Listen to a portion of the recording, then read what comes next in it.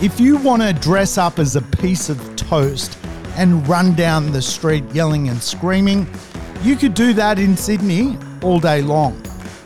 If you want to dress up as a piece of toast and run through the main street of Charters Towers, you may get bashed, and also you're probably going to end up on the front page of the local rag or the local newspaper.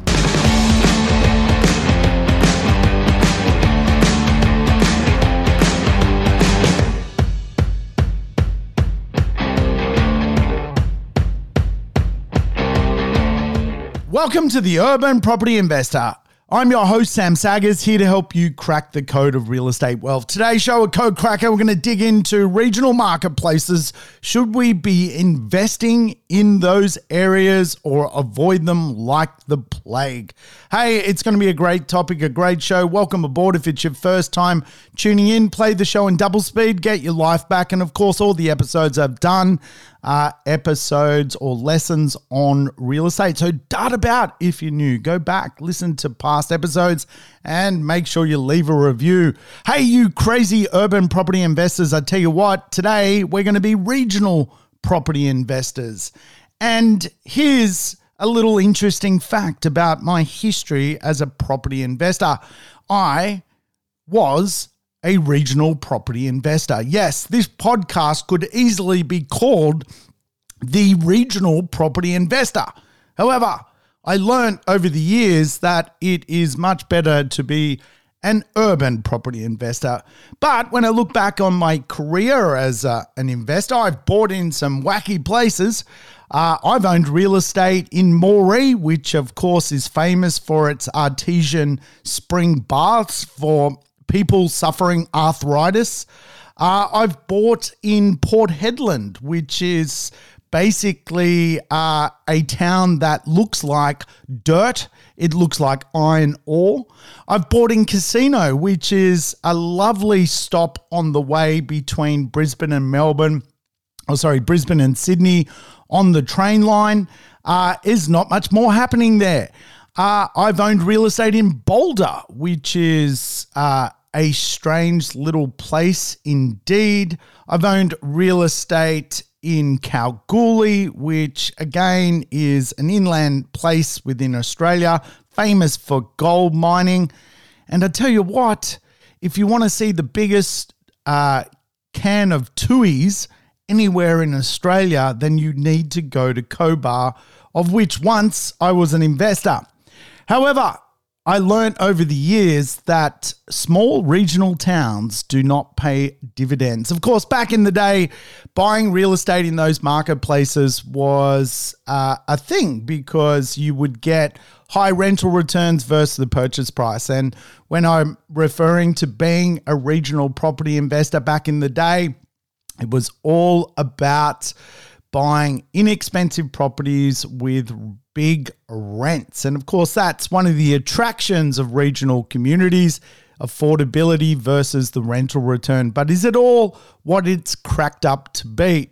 And of course, we use the words regional real estate quite often, quite loosely here in Australia, because we do have some major, really successful regional cities which people can move to. Places like Bendigo, Ballarat, Geelong, Newcastle, these are all really good marketplaces to be a property investor in. And one would argue you aren't even being a regional property investor. You are fundamentally following some of the urban guidelines, but buying in what is known as a regional marketplace in Australia. So today, do I own regional property? Yes, I do. I own two in Newcastle. It's considered a regional city. It's a cracking city. It's done great from a capital growth perspective. And through a family trust structure, I own real estate in Mudgee. Yes, Mudgee. Mudgee is a beautiful place, a quick drive from Sydney, about a 3-hour drive from Sydney. It's all about wines, vines, and good times.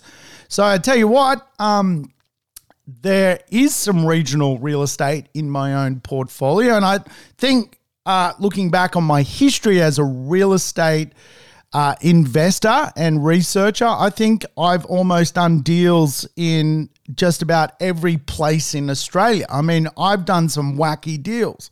Karratha. Has anyone been to Karratha? Derby. Cooper Pedy. Once I tried to broker a cave in Cooper Pedy.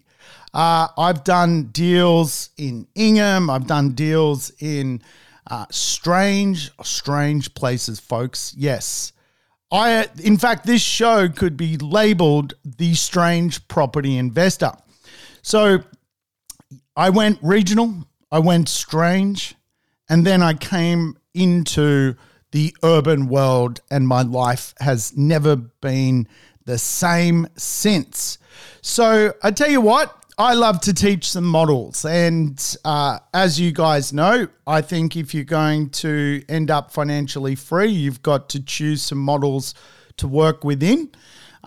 Models are blueprints to financial success. Obviously, to replace your income from real estate, you're going to need rents, and some of the best rents today are in urban areas. Some of the best yields out in the marketplace can often be found in regional areas, but actually the best dollar figures for rents can often be found in urban areas. And when you think about it, most people I speak to want $100,000 passive income from real estate. Some places in urban areas are renting for $1,500 a week, $75,000. So, of course, the idea of building a plan is important. As you guys know, I teach some models. Some of the distinct models I teach when it comes to real estate investment is the urban behavioral economy, the idea that we want to invest where we can live, work, and play. I teach the pyramid of livability, which is how movement impacts property as an investment. I teach the idea of mission fit places. It's a model based around people, the planet, the performance of an area, the positivity of an area, the governance of an area, and how the area works. Is it a 24-hour area, or is it a stagnant area? Is it a sleepy area? I also teach the principle of the model 20-minute living and how important that is today. And these are all spatial distribution models. These are how people want to live. They want to live in 20-minute neighborhoods. They want to live, work, play today. They want to be able to move and connect to things. And of course, they need mission fit economies to often achieve what that looks like when it comes to their economic well-being from jobs. And of course, over and above that, I teach the Forex growth plan.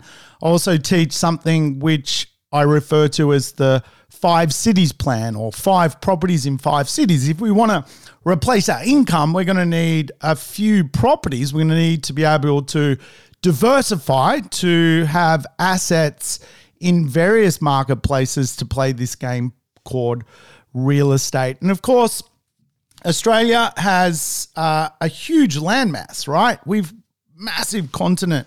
You know, we're basically the size of the USA, but very different when it comes to how the landscape and environment works in Australia. If you overlay a map of America over Australia, it looks pretty similar in size, but what you'll notice with America is there's a massive river that goes down the middle of the country called the Mississippi River. And of course, this allows for cities across the entire continent to exist, and hence why America is a very populated place with many diverse cities that are of various sizes and scale. Here in Australia, though, we are not blessed with a river running through the center of our continent. We have a desert. Now, as such, most of the land in Australia, something like 94% of it, cannot actually be lived in. it's not fit for human consumption. And of course, this leads us to having very remote, large cities. And of course, today we have 5 cities, over 1 million people: Melbourne, Sydney, Brisbane, Perth, and Adelaide. These are kind of our core cities, if you like. And of course, if you can property invest in those cities, you're going to do very well because they already have history. The consensus of people liking those places is not in dispute. They have a mission fit future. Adelaide today is the world's most livable city. Melbourne's consistently up there. Brisbane has recently won the Olympic Games. I mean, these are amazing, amazing feats that are an attraction magnet. But of course, these cities, if you like, can also come with the challenge of being a little bit pricey for just about every property investor. But do they fundamentally have the best fundamentals? Of course they do. They absolutely do. When it comes to growth, cash flow, but also those fundamentals which I talked about last episode, these are the places which are irrefutably the safest areas to invest in. Now, I always like the idea we got to move our money to somewhere. You can have a tickle when it comes to real estate in a few places. Obviously, you've got to move your money somewhere. Global cities, Melbourne and Sydney, we've got 2. Sydney today, particularly Alpha Sydney, you won't be able to invest in. Melbourne is possible. Alpha Sydney today, around the harbour, within 20 kilometres to the city, it's millions of dollars to play the game. Melbourne, there are pockets, affordable and livable places to invest, and I love finding them. I think Melbourne's got a lot of opportunity as a property investor. Brisbane, again, it has become pricier over the last 2 to 3 years as we've had this spatial transformation boom.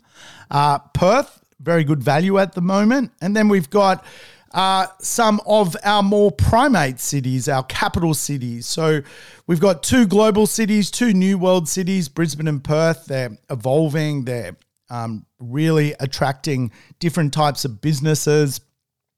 Brisbane's attracted the Olympic Games. And then we've got our capital cities. Adelaide, of course, capital of South Australia, over 1 million people. And other really great cities to invest in, things like Hobart and Canberra, or places like Hobart and Canberra, make a lot of sense.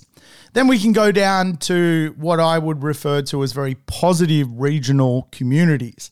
Places like Wollongong is considered regional, Geelong considered regional, Bendigo, Newcastle, even the Gold Coast is considered a regional place when it comes to investment. And I tell you what, they feed off the major cities connected to them. The Gold Coast feeds off Brisbane. 51% of jobs are in Brisbane. It feeds off it. And today, because of movement, that mobility model that I've talked about, the pyramid of livability, today you can easily work in Brisbane and live on the Gold Coast. Wasn't always the case.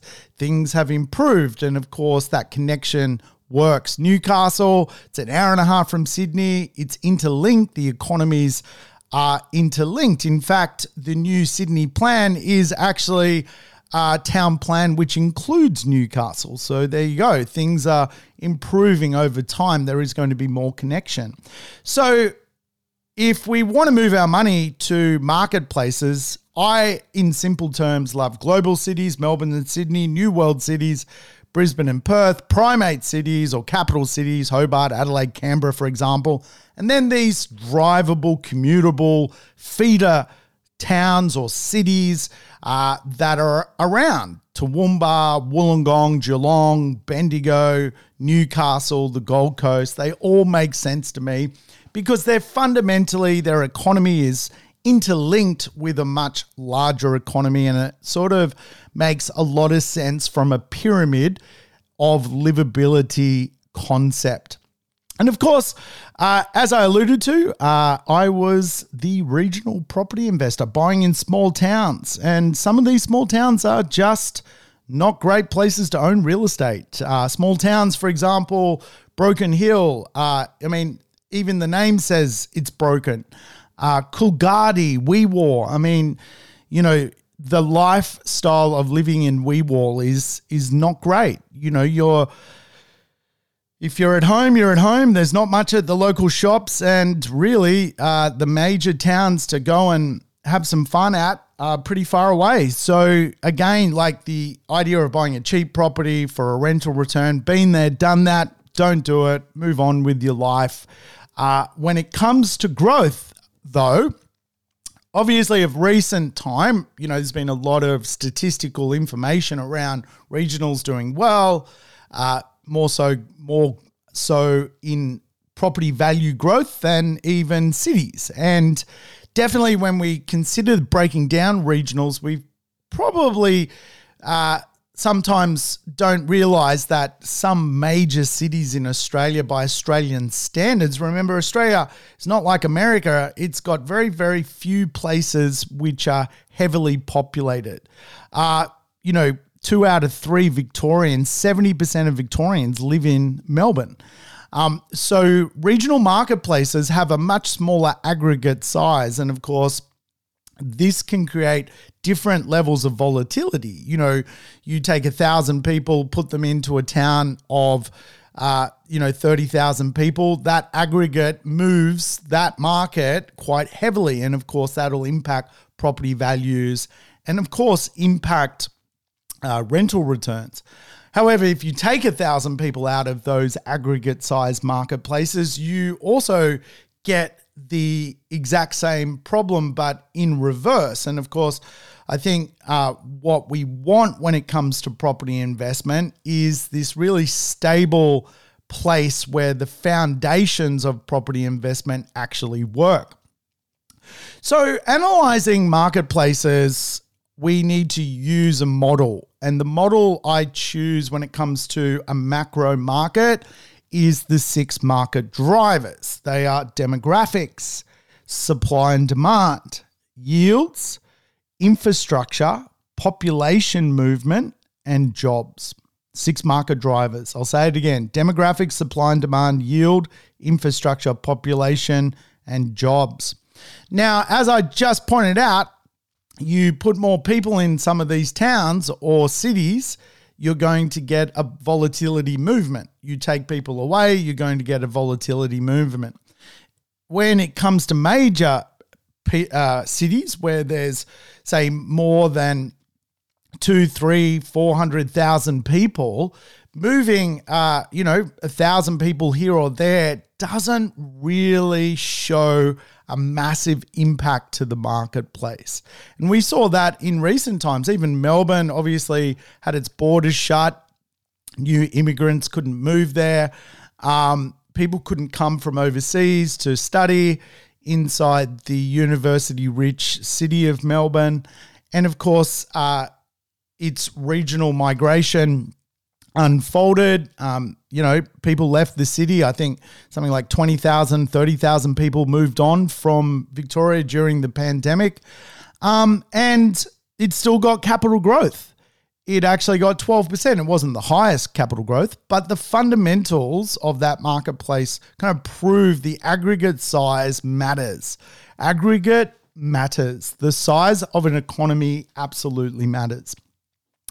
So when we think about, some of the regional places in Australia today, you really probably start with our first regional city. So you've got the big 5, Sydney, Melbourne, Brisbane, Perth, Adelaide, all over 1 million people. The Gold Coast is on its way to becoming the 6th area, which is considered populated by over 1 million people. But it's our first regional city. Newcastle, it's a big place these days. I love it. I love Newcastle. I think it's great. Considered regional. Obviously, Canberra is our next biggest city, but is not considered regional. Wollongong, is considered regional. Obviously, Wollongong is basically Sydney now. It's again, sometimes I struggle with the word regional because I'm like, Wollongong, man, it's like, it's not regional. Let's face it. Sunshine Coast, is it really regional? So there are some, other types of places that exist which have, a sizable population where you've got to then make a decision, is the aggregate size big enough? I mean, Coffs Harbour, 50,000 people. Wagga Wagga, a big inland city, 59,000 people. Bunbury in Western Australia, 70,000 people. Bundaberg beer, some Bundy rum, 70,000 people. And again, I would probably start at the other end of the scale than going to, Coffs Harbour, right? And again, if you can afford to buy in a Melbourne or a Newcastle or a Canberra or a Geelong or a Hobart, there's more aggregate size than, for example, Coffs Harbour. And it may be that Coffs Harbour's got a better deal at the moment, or it's got a better, short-term capital growth rate. But you've got to look at also the trade-off with that is when things slow up is the long-term fundamentals of some of the more scalable marketplaces actually a better investment opportunity. Now, when it comes to the bigger the city is, really the more diversity is. And diversity is important in society. If you want to dress up as a piece of toast and run down the street yelling and screaming, you could do that in Sydney all day long. If you want to dress up as a piece of toast and run through the main street of Charters Towers, you may get bashed, and also you're probably going to end up on the front page of the local rag or the local newspaper.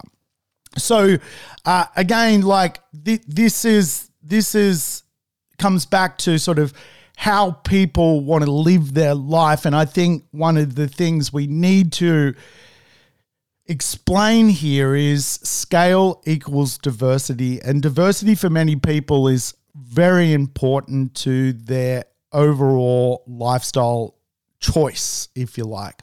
So, you go to Tokyo and there's, 40 million people. It is one of the most diverse, weirdest places on earth. You can see some strange stuff. People think they're robots. The Harajuku girls or whatever they're called, grown women dressing like they're, 4 years old. It's weird, right? But that's diversity. That's how it works. The bigger the scale, the more diverse these type of big places become, right? And so when we think about how money works as well, we all pay tax, and if there's more taxpayers in a certain place, it's going to obviously get rewarded with better infrastructure. So it comes like this self-fulfilling prophecy. And of course, there's quite often the argument from North Queenslanders that they should start their own state because South Queenslanders get all of the tax money spent in places like Southeast Queensland, Gold Coast and Brisbane and the Sunshine Coast. Not enough money is developed in Mount Isa, for example. No one's spending enough money in Mount Isa, which, by the way, is Australia's biggest landmass when it comes to a city. Yes, Mount Isa is big. It's not populated, but it's big. So from a local government area, I believe it is the biggest in Australia. Think about that, right? And so it all comes back to this concept that there are drivers in real estate, and a lot of these drivers then relate to how taxes work, where money needs to be spent. And of course, from a property investor's point of view, once you're locked out of scalable cities, it's very hard to get back in. I bought 3 properties in Sydney, in Alpha Sydney, 20 years ago, let's call it, 15 to 20 years ago. I couldn't afford to buy them today. Like the same properties I couldn't afford to actually own. And so what happens is this idea of extreme real estate. And today, Sydney is one of the alpha cities of the world. Owning real estate in the alpha city, if you like, you get this extreme value concept where really there's plenty of people on the world, but there is actually a scarcity of really prime, amenity-rich, efficient places. Now, 2 out of 3 people in Australia live in our capital cities. 1 out of 3 lives in regional cities. So our population obviously is near on 26 million people. And of course, when you think about the future of marketplaces, they need to have a growing population base. And of course, when you look at some simple statistics, it's easy to understand Sydney's going to become a 10 million person city. Owning real estate in some of the best suburbs closest to the harbour of that city, even though the market is declining at the moment, in the long term is going to work out for everyone involved in owning real estate in Alpha City. So will regionals continue to grow? Will the population continue to excel expectations? Will people also pile into many regional marketplaces? And of course, it's a big question. It's obviously a bit of a crystal ball conversation, but I think we need to understand also how Australia works. Australia's biggest companies, if you like, are connected to mining or the fire economy. So when we look at the United States, some of the biggest companies over there are actually tech-based companies or companies which are pretty innovative. You look at their biggest company, it's Apple, then Microsoft, then Amazon, then Google, then Facebook. So there's a lot of digital knowledge work going on inside of certainly the American marketplace. When we look at Australia though, our biggest companies, BHP, National Australia Bank, part of the fire economy, will be located in major cities like Sydney, Melbourne, Brisbane. Commonwealth Bank, next biggest company, basically. Same deal. CSL, Westpac. I mean, our biggest companies are banks. This is how our market works. We are a financial services space when it comes to our biggest companies, albeit mining companies and agriculture. So I'll go through the list. BHP is the biggest, National Australia Bank, then Com, then CSL, then Westpac, then ANZ. Atlassian, which is a digital company based in Sydney. Fortescue Metals, obviously a mining company in Western Australia. Wesfarmers, which is a grain company. I got shares with Wesfarmers. Go Wesfarmers. And then Macquarie, which is an investment bank, right? So when we think about fire economics, it's just that the finance companies, being banks and finance companies, insurers, and big real estate organizations really control Australia's economic output when it comes to major companies. And of course, a lot of them are connected to the urban world. So we can't lose sight of that. When we go down to further down in the layer and examine Australia's prosperity, how it's based, the real bedrock is small businesses, entrepreneurs. And today there are around 1.5 million fundamentally sole traders. These are contractors. They might run an electrical company, a carpentry company, a coffee shop. They are small business at work. And it's amazing to think that Australia is really built off the back of small business as much as our big fire engine companies. When it comes to large companies, there's only around 4,000 companies with over 200 team members. Medium companies, there's 57,000 1,000 companies which have a workforce between 20 and 200. And actually, the company that I've built sits in the medium scale with 57,000 other companies. It has a workforce between 20 and 200. So we got to understand there's a lot, over call it actually around 2.5 million businesses that are basically individuals to 20 people. And a lot of these companies obviously are connected very much to urban economics. When we look at the future of where jobs are going to be created, it's very much a science that future jobs are going to be connected to healthcare, social assistance, professional services, sciences, and tech. These are the big growing places. And really one of the reasons I love finding real estate around education and medical precincts is because the future is very bright when it comes to those types of jobs.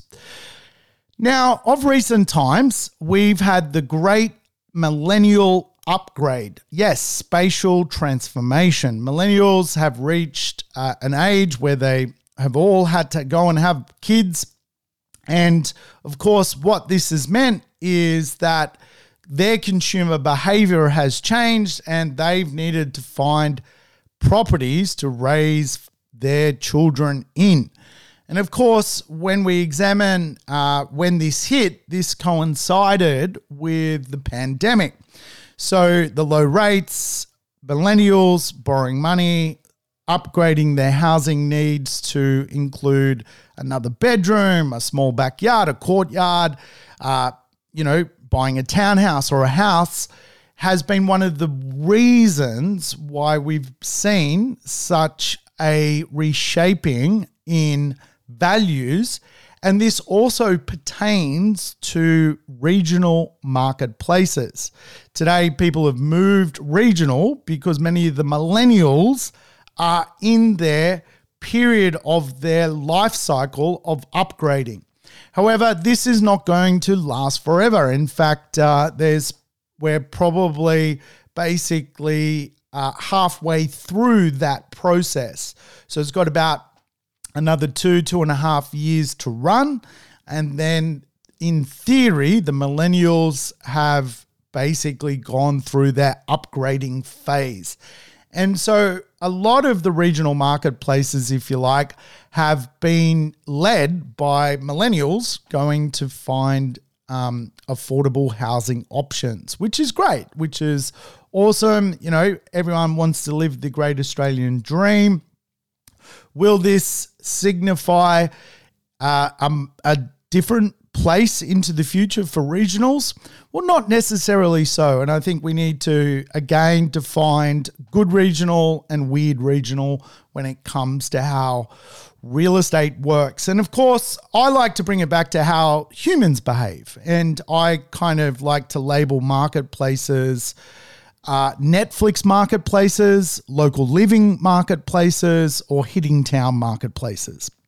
Now, think about what we do, right, on the weekend. If we live in a place where there is nothing in the local suburb, then we're probably going to watch Netflix. If we live in a place where there's nothing in the local suburb and there's no major awesome cultural center to go to, then we live in a Netflix community. WeWar is a Netflix community. There is nothing to do. You probably can't even get Netflix because the internet's so crap. So we need to understand if we're going to go regional, like we want to be able to have this pyramid of mobility, which I talked about, and also the idea of the urban behavioral economy. We want live, work, play. Because if we're going to choose somewhere to invest, we want to know that the person living there, can chill out in a nice place and watch Netflix, but also the local community is pretty awesome. So they can go down to the local shops and do some local things, do some local gymming, Pilates, walk the dog, all that kind of stuff. But also within a reasonable time frame, they can be in a pretty pumping cultural place to enjoy themselves. Bars, cafes, restaurants, art galleries, you name it, it can be done. Now, again, I've invested in Newcastle. It's a regional city. I've invested in a 20-minute neighborhood. Same theory, just not a capital city, a regional city. Within 20 minutes, I can be at lovely beaches, or not me, my tenants. They can be within 20 minutes on the beach. They can be within 20 minutes in the great city nightlife of Newcastle. They can stay home and watch Netflix if they want. And the local community shops is just great. So it makes sense, right? You know, we need to understand when we're property investors, it's actually about people first. It's not a game of us and, you know, what we can afford, and that looks pretty good. So this brings me to the point about regional marketplaces.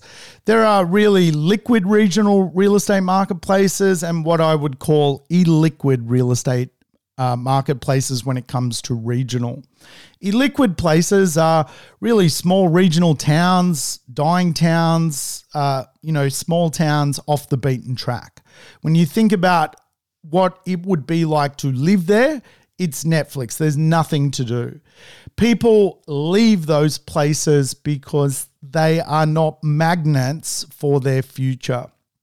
Obviously, there are some more scalable regional town centres, places like Coffs Harbour. There's 50,000 people there. Again, from a perspective of what that looks like. Are people staying? Are people going? Is it a place where people just go to die? What is going on with that local community? These are some of the conversations we need to ask, because when things go to sleep, when markets stall, is your real estate actually illiquid? Meaning, illiquid just fundamentally means it can't sell. There is no market for it. There is no resale market for it. There isn't enough people interested in the real estate whatsoever.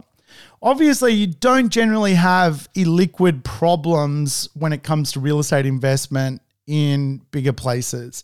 Liquid cities, if you like, are world cities, Melbourne, Brisbane, new world cities. I mean, everyone wants Brisbane, Perth. These are great places to live, right? Then you've got your capital cities, Adelaide, Hobart, Canberra, no problem. There's no issue. And of course, the great feeder cities. And I think when it comes to regional, if you are thinking of regional, I would start with the feeder cities. I think they're the best bet for good price versus reward versus a liquid market. Geelong, it's a great place. Newcastle, it's a great place. Gold Coast. These all make sense when it comes to how spatial distribution works, that mobility concept, right? So again, like when we look into regional Australia, remember Australia's a massive arid landmass. There is literally desert everywhere, and some things are becoming dysfunctional. How Australia was formed, it was formed basically around rivers, because obviously you would create trade upriver and you would send it downriver out to sea. And of course, in the early 1800s, many towns sprung up around river communities. And today that doesn't necessarily make a lot of economical sense to be a regional investor in those places because they're not protected. So when we think about policies to format some buying behavior when it comes to thinking about regional places, the first one is the society. Again, like, is the society, can you run down the street and be a piece of toast? If you're going to get bashed, running down the street being a piece of toast, like the society behind the formation may actually not be ready for, I think, the future of where the world's headed. Society is a big part of the puzzle, right? Is society functioning? Is society going places? Is it a Netflix society, right? Is there things to do? The economy, which is jobs, and we'll talk about how important jobs are to regional economies because they're important to all economies, but certainly there are some one-horse town economies you do not want to put your money into. And then we have the environment. And the environment is becoming a bigger topic with inside real estate. It's something I've been telling people about for years. Today it would be argued that Lismore would be the most illiquid market in Australia. No one in their right mind would be buying a property in Lismore. Even the New South Wales Premier has come out and said, well, maybe they're going to have to buy back half of Lismore because it shouldn't exist. And, what that does to a real estate marketplace is, it is cactus, right? I can't imagine. I'm going to go on after this and have a look at if things are selling in Lismore. I can't imagine they would be because as soon as torrential rain hits the east coast of Australia, the place fundamentally seems to flood constantly. Ever since I've been alive, I've always remembered Lismore floods, whether it's a little flood or a big flood. And again, like the way Australia was built up, some of these inland river systems shouldn't have the size of population they do today. And so when it comes to the environmental impact, obviously Sydney, the government will fight tooth and nail to protect it because it's too big to fail. Brisbane, even though it's got a river, it's too big to fail. Melbourne, too big to fail. Newcastle, too big to fail. Geelong, too big to fail. So we want to make sure that from a society, economy, and environment perspective, we are too big to fail.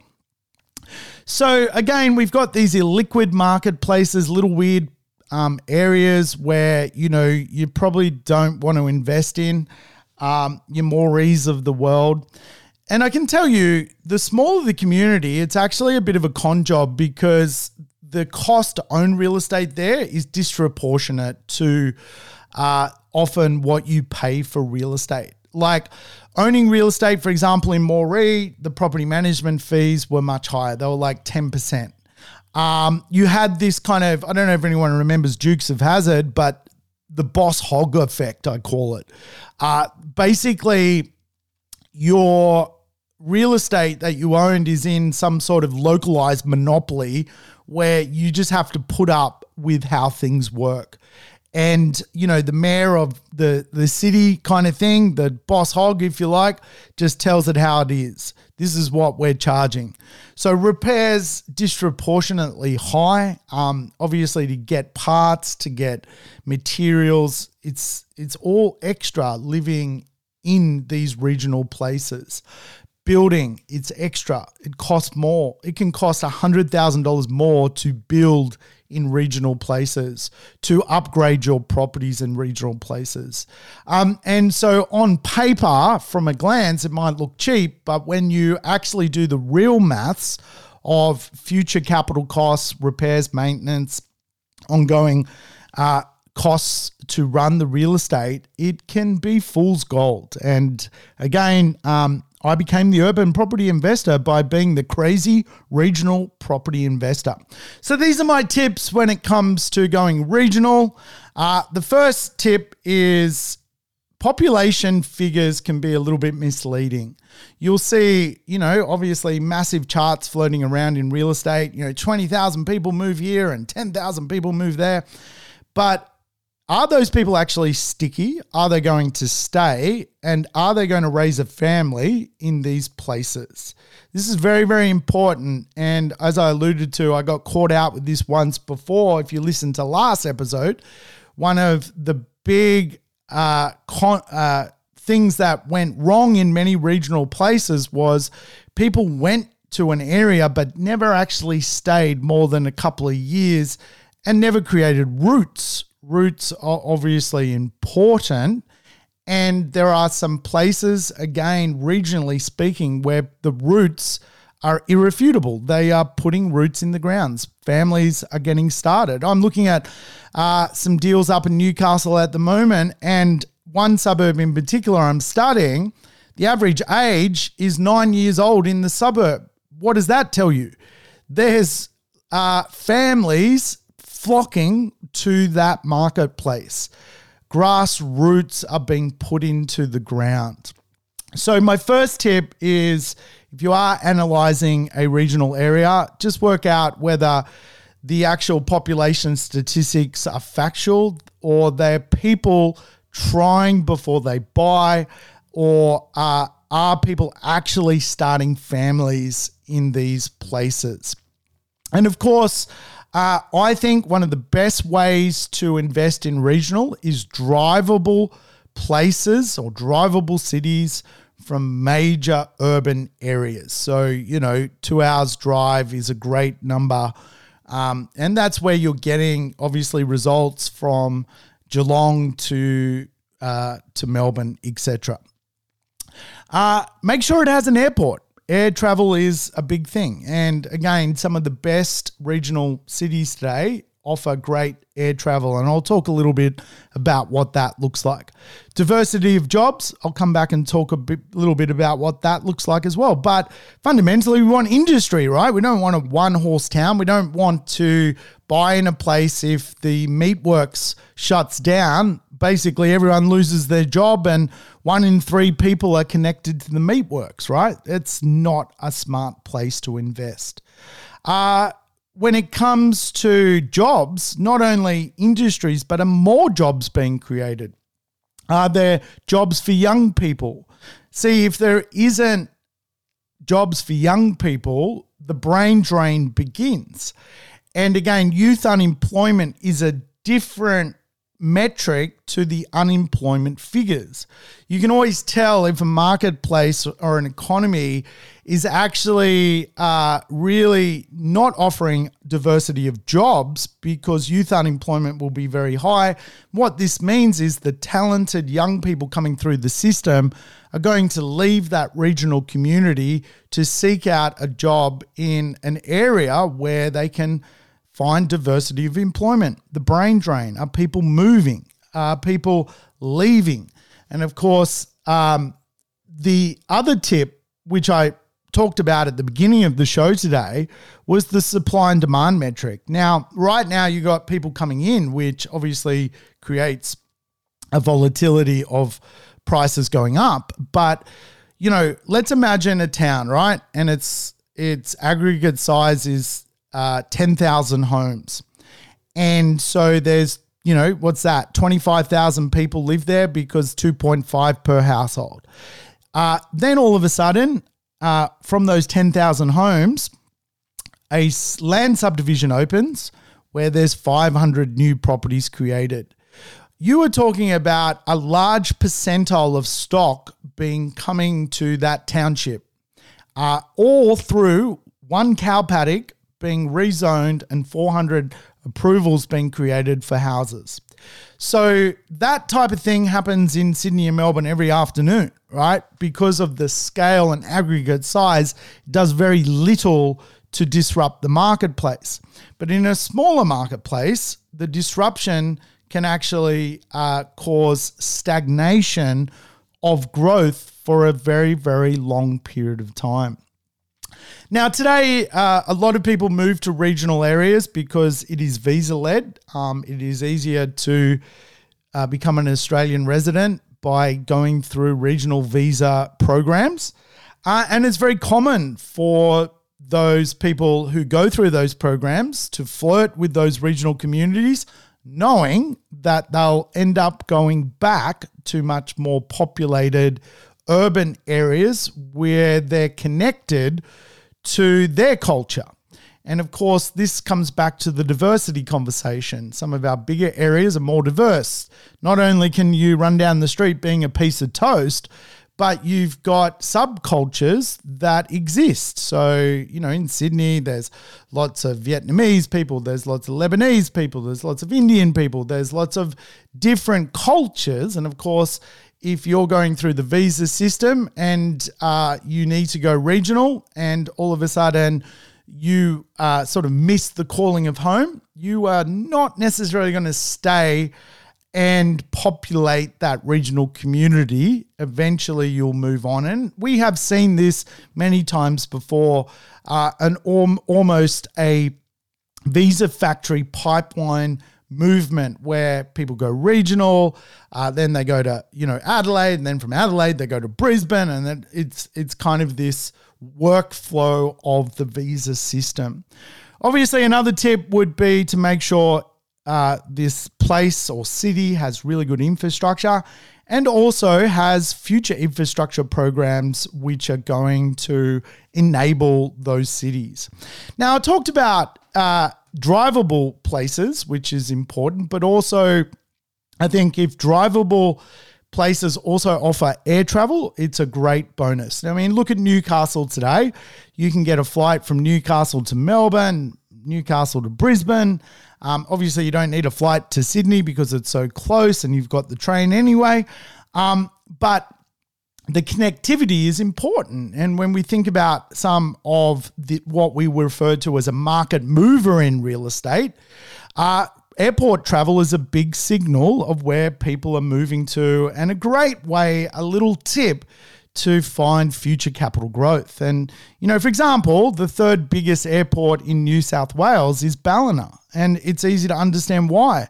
Northern New South Wales, between Byron and the Gold Coast, is hot real estate. It is drivable to the Gold Coast, it's drivable to Brisbane, and it's flyable to Sydney, which is amazing, right? And hence why a lot of certainly small business owners and entrepreneurs like that place for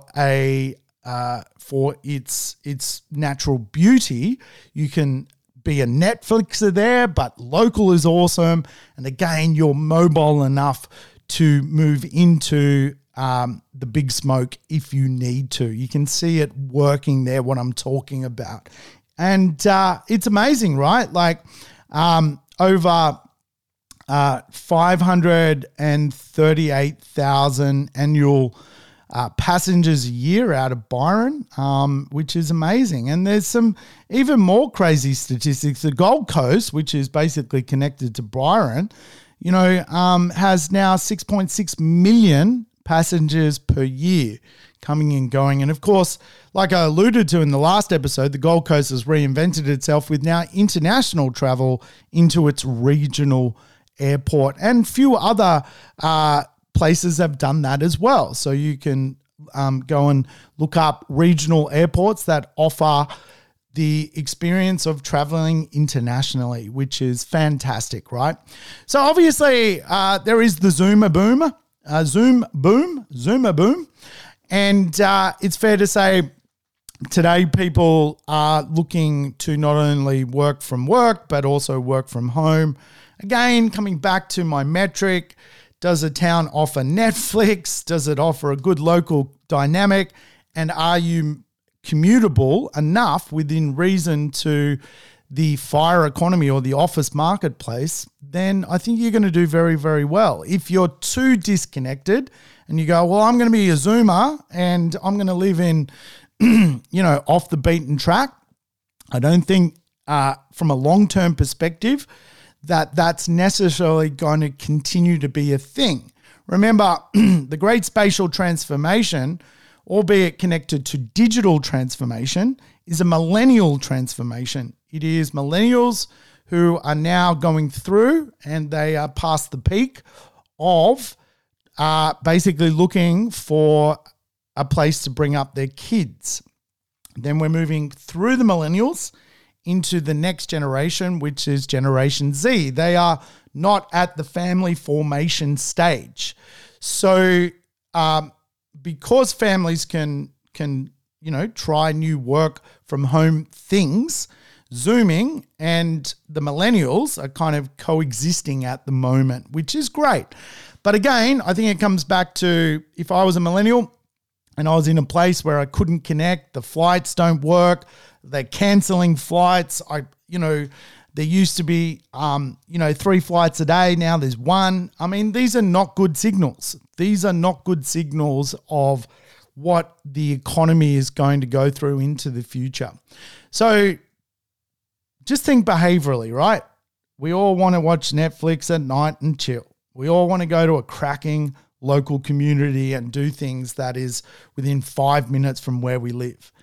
And all of us need to get out of Dodge because we go bananas being in the same suburb constantly. We need to go into the big smoke, the big town, the big city, and rip it up. And again, if your city offers that, that is so good. That is what we would call a liquid regional marketplace. So guys, I hope that kind of all made sense. I hope you've enjoyed the episode. Just remember, when it comes to regional areas, you want diversity of employment. There are something like 19 subsections of employment. You want good healthcare, good education, good retail, good food, good construction level, infrastructure. You want public works. You want good local government. You want professional services, manufacturing, financial services, administration. You need it all today because you don't want to bet your retirement on a weird place. I would be betting my retirement on major cities, global cities, new world cities, capital cities, and feeder cities. This is where you want to bet your retirement. And of course, certainly the odd major regional city obviously offers all that as well. For example, the Byron effect and so forth. All right, folks, I'll catch you next time. Thanks for tuning in to the Urban Property Investor. To never miss an episode, make sure you subscribe to the podcast on your favorite app or on YouTube. And I would love it if you could give the show a rating and share it with your friends and family. In between episodes, you can always keep in touch with me by connecting on social media over Facebook, Instagram, or LinkedIn. Until we meet again on the next episode of the Urban Property Investor, take care and bye for now.